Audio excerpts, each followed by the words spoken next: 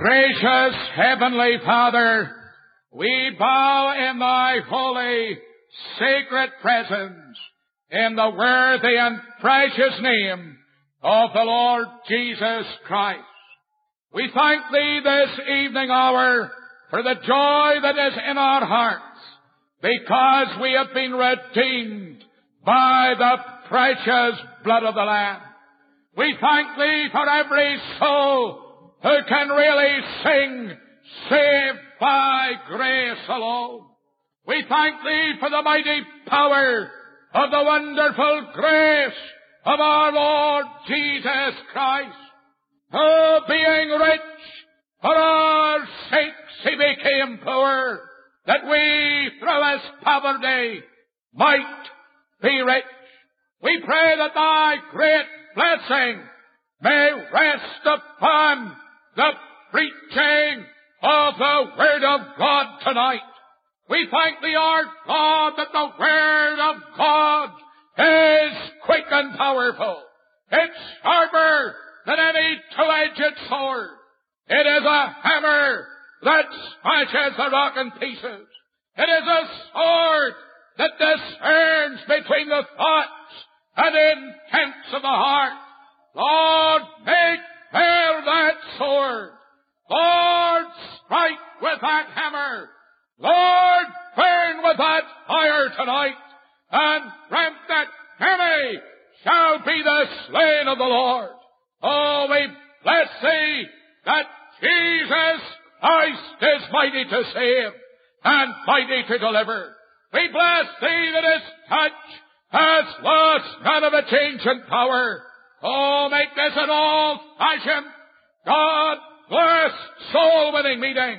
Make this a time of refreshing from the presence of the Lord. Lord, send Thy blessing upon us. We thank Thee tonight for the souls that Thou hast saved in the past week. We thank Thee for the shout of newborn babes in our midst. We bless Thee for the evident blessing upon the preaching of the Word. But, oh God, we long for revival. We remember our city tonight torn with strife and riot. We pray that God may intervene. Raise us up men in our Parliament with courage to stand in the gap. Sweep out of office the traitors and the compromisers, we pray. Lord, send us a great revival. Get the people back to God, back to the Bible, back to the preaching of the gospel, back to the old paths of truth and uprightness and righteousness. Lord, put Your hand in the situation tonight in the Shankle Road. Restrain and constrain the people. May they remember that this is Thy day. May they leave the streets and return to their homes. And may the Spirit of God come mightily upon them. And, oh God, as Thou didst do in the days of riot in this city many years ago, Thou didst turn it into revival victory. Do the same again, we pray. Oh God, as these false leaders are turning to pop concerts and to folly for peace, we would turn to Jesus Christ. We thank Thee that Jesus Christ can bring peace. We thank Thee that the gospel has lost none of its power. We thank Thee that the old-fashioned message is as strong as ever to the salvation of souls. Oh God, visit us, we pray. Give us none of us a prey to popery. Thou didst say to Nineveh that if she repented, Thou would turn away the hand of judgment. Send repentance to Ulster. Turn men to God. Get the believers on their knees, we pray. And may we cry and cry to God until revival comes and there's sound of abundance of rain. Hear this our prayer for Christ's sake.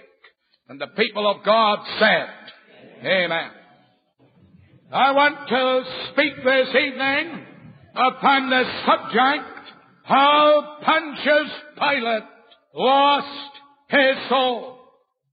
No name is better known next to the name of the Lord Jesus Christ than the name of Pilate.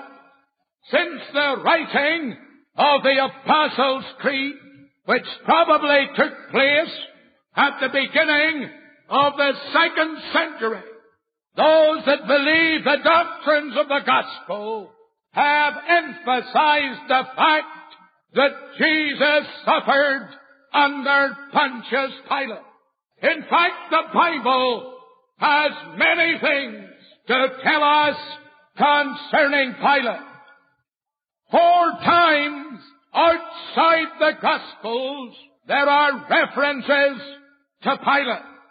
3 of them you will find in the book of the Acts. If you have your Testament and consult Acts chapter 3, you will find that Peter, preaching at verse 13, says, "The God of Abraham and of Isaac and of Jacob, the God of our fathers, hath glorified his Son Jesus, whom ye delivered up and denied him in the presence of Pilate when he was determined to let him go." You turn to Acts chapter 4 and verse 27, you have another reference. "For of a truth against thy holy child Jesus, whom thou hast anointed, both Herod and Pontius Pilate, with the Gentiles and the people of Israel, were gathered together." Acts chapter 13 and verse 28. Paul, preaching at Antioch in Pisidia, in the synagogue there, says in verse 28 of Acts 13, "And though they found no cause of death in him," that is in Jesus, "yet desired they Pilate that he should be slain."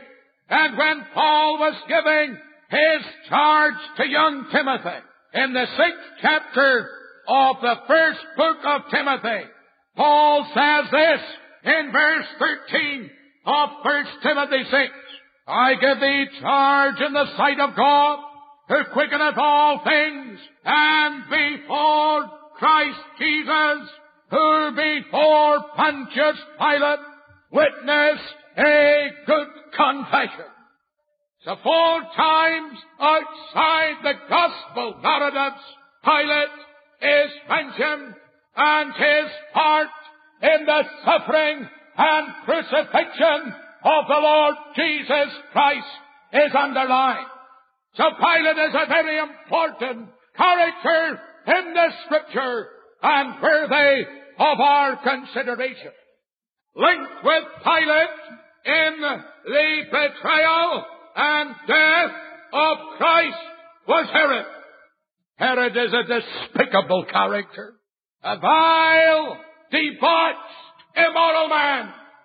The Scriptures tell us about his debauchery. How to please his mistress, he was prepared to cut off the head of John the Baptist, the great preacher of the gospel and the forerunner of Christ. If there is one sin that'll take a soul to hell quick, it's the sin of impurity, the sin of adultery, the sin of fornication, and the sin of immorality. We are living in an unclean age.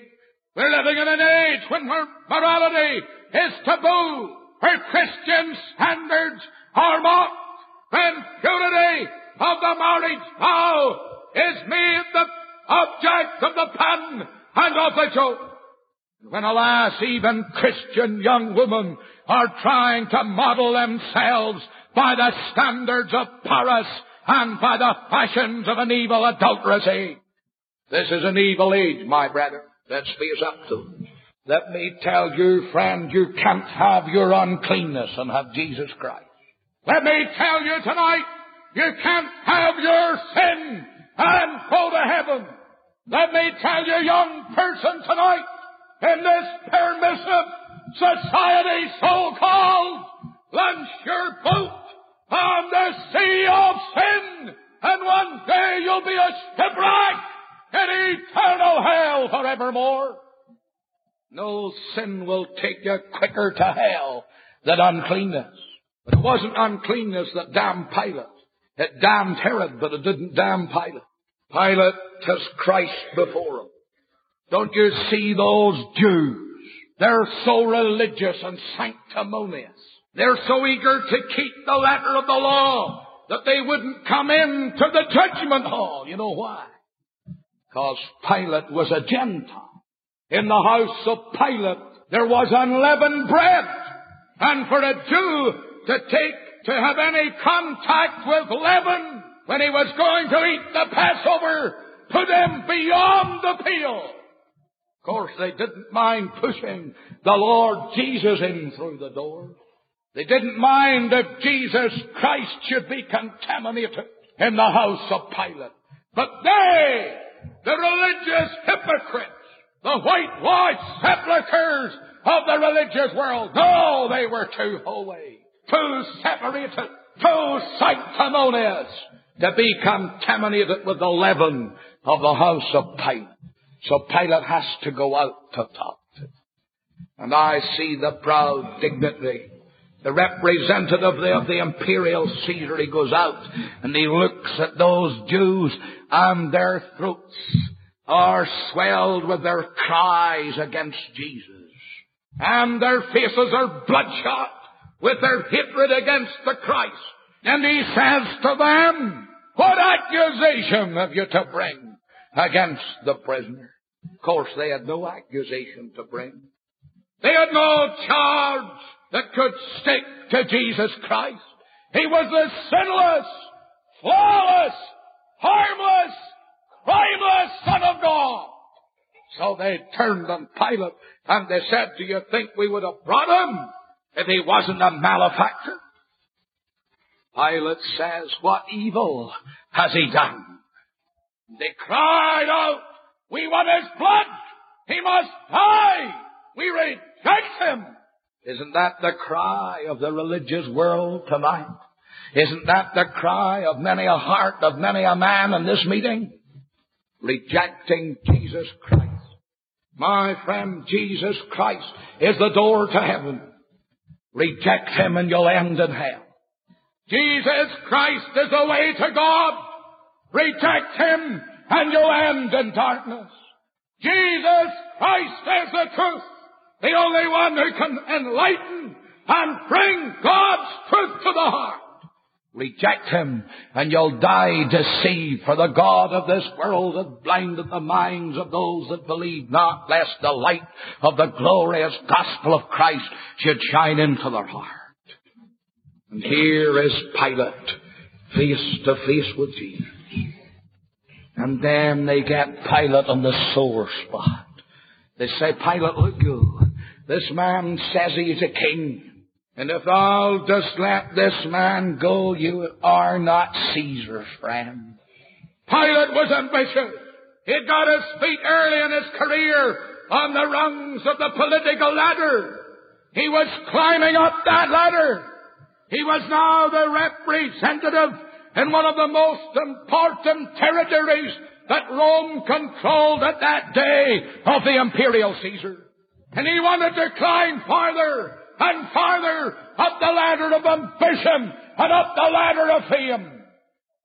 And the Jews knew it, and they said, you're not Caesar's friend if you let him go. And Pilate takes Jesus aside, and he says to him, he says, art thou a king? Art thou a king? And I want you to notice the Lord's answer. It's a very important answer. It's one of the most important answers Jesus gave in all the record of his trial. And he says to Pilate, he says, do you say this of yourself? Or did someone tell you to say it to me? And Pilate said, am I a Jew? I'm reading at verse 35 of John 18. Thine own nation and the chief priests have delivered thee unto me. What hast thou done? Jesus answered, My kingdom is not of this world. If my kingdom were of this world, then would my servants fight that I should not be delivered to the Jews. But now is my kingdom not from hence. Except a man be born again, he cannot see the kingdom of God. He's not talking about materialistic kingdom. He's not talking about a kingdom with an earthly throne or an earthly scepter or an earthly crown. He's talking about the mystical and spiritual kingdom of God. And the only way of entrance to that kingdom is by the mystical and spiritual new birth. Not by materialistic things, not by church worship, not by church membership, not by baptism, not by communion, but by a mighty birth of the Holy Ghost. Thank God for people that are born again and that are members of that kingdom. And then he goes on. Pilate therefore said unto him, Art thou a king then? Jesus answered, Thou sayest that I am a king.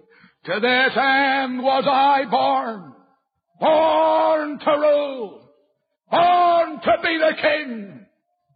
Born to wear not a crown of diadems, but a crown of thorns. We see Jesus made a little lower than the angels for the sufferings of death, crowned with glory and honor. And then he goes on, and he says, To this end was I born, and for this cause came I into the world, that I should bear witness unto the truth.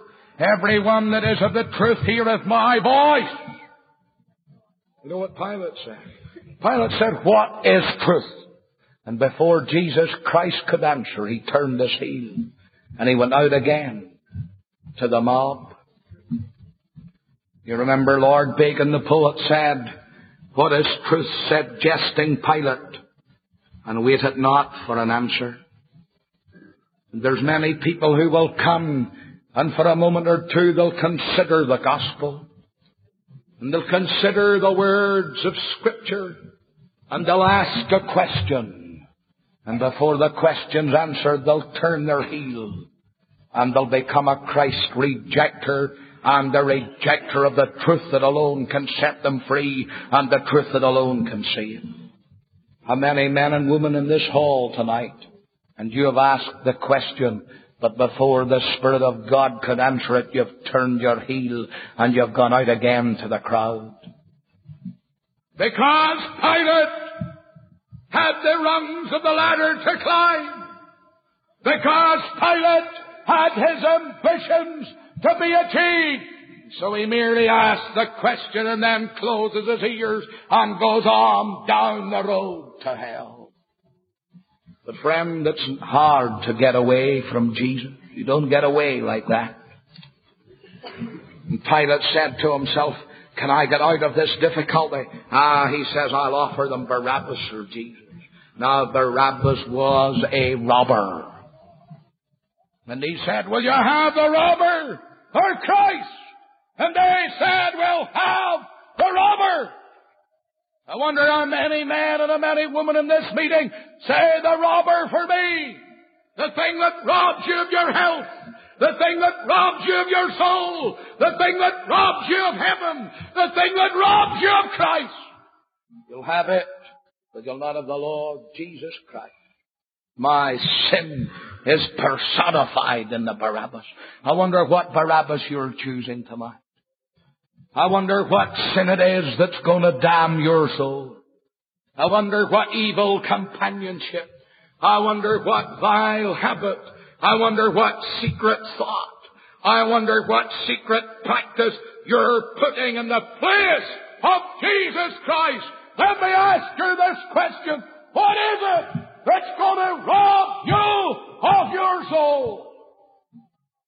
Men are being robbed in this hall of their soul by their sins. I wonder what sin's robbing you tonight. And then through the crowd there comes the slave boy. And he has a parchment in his hand tied with a silken thread. And he hands it up to his master. And the master takes the parchment and pulls a dagger from his embroidered belt. And he cuts the silken thread. And I hear the crinkle of that parchment as it's rolled out. And he reads, it's a letter from his wife. From Claudia Procular, as Josephus tells us was her name. She was a Christian. She associated herself with those that followed the lowly Christ of God. And his wife whom he loved, and there never was a mark, remember, of immortality in the life of Pilate. Never a suggestion that he was an unclean man, for he wasn't. He's visibly moved, and he reads, have thou nothing to do with this just man?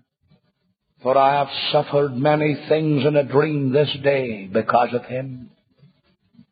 And I see the hand, the strong, sinewy hand of the brutal Caesar, and it's shaking. And he says to himself, I must get out of this.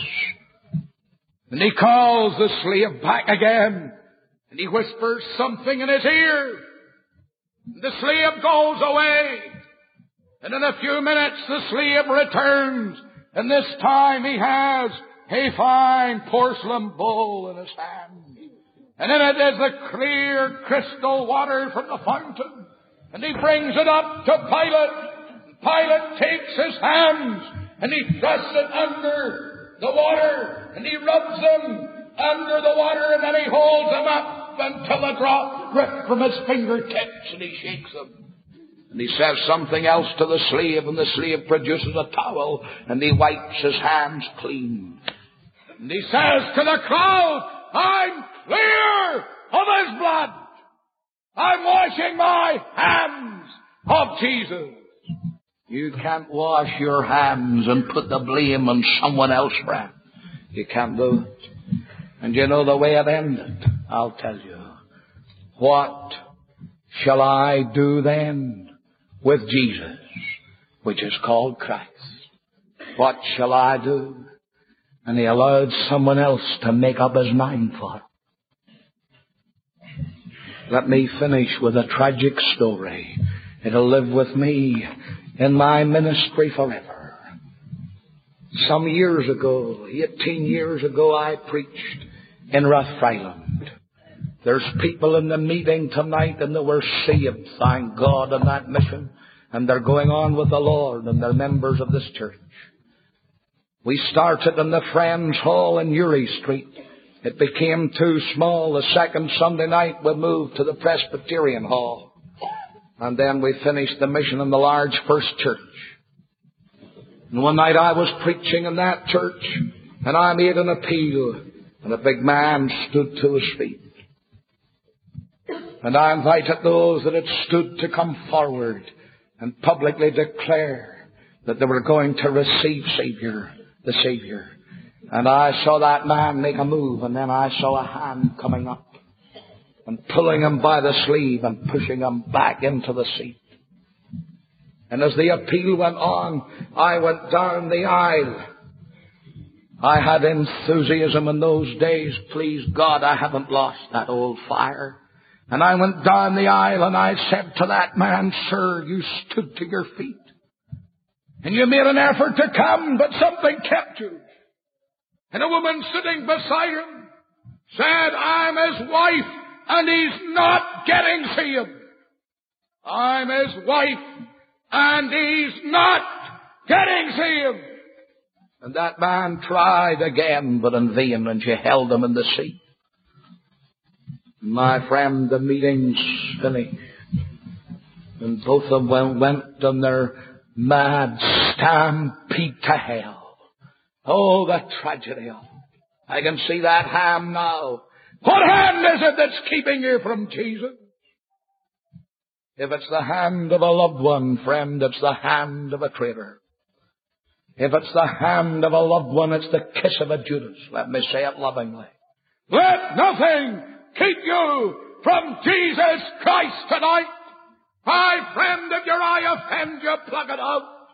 Better to enter into life blind with only one eye than go to hell with your sight all whole and seeing well. If your foot offend thee, cut it off.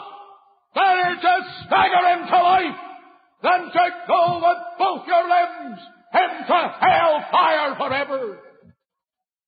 Oh, friend, what will you do with Jesus?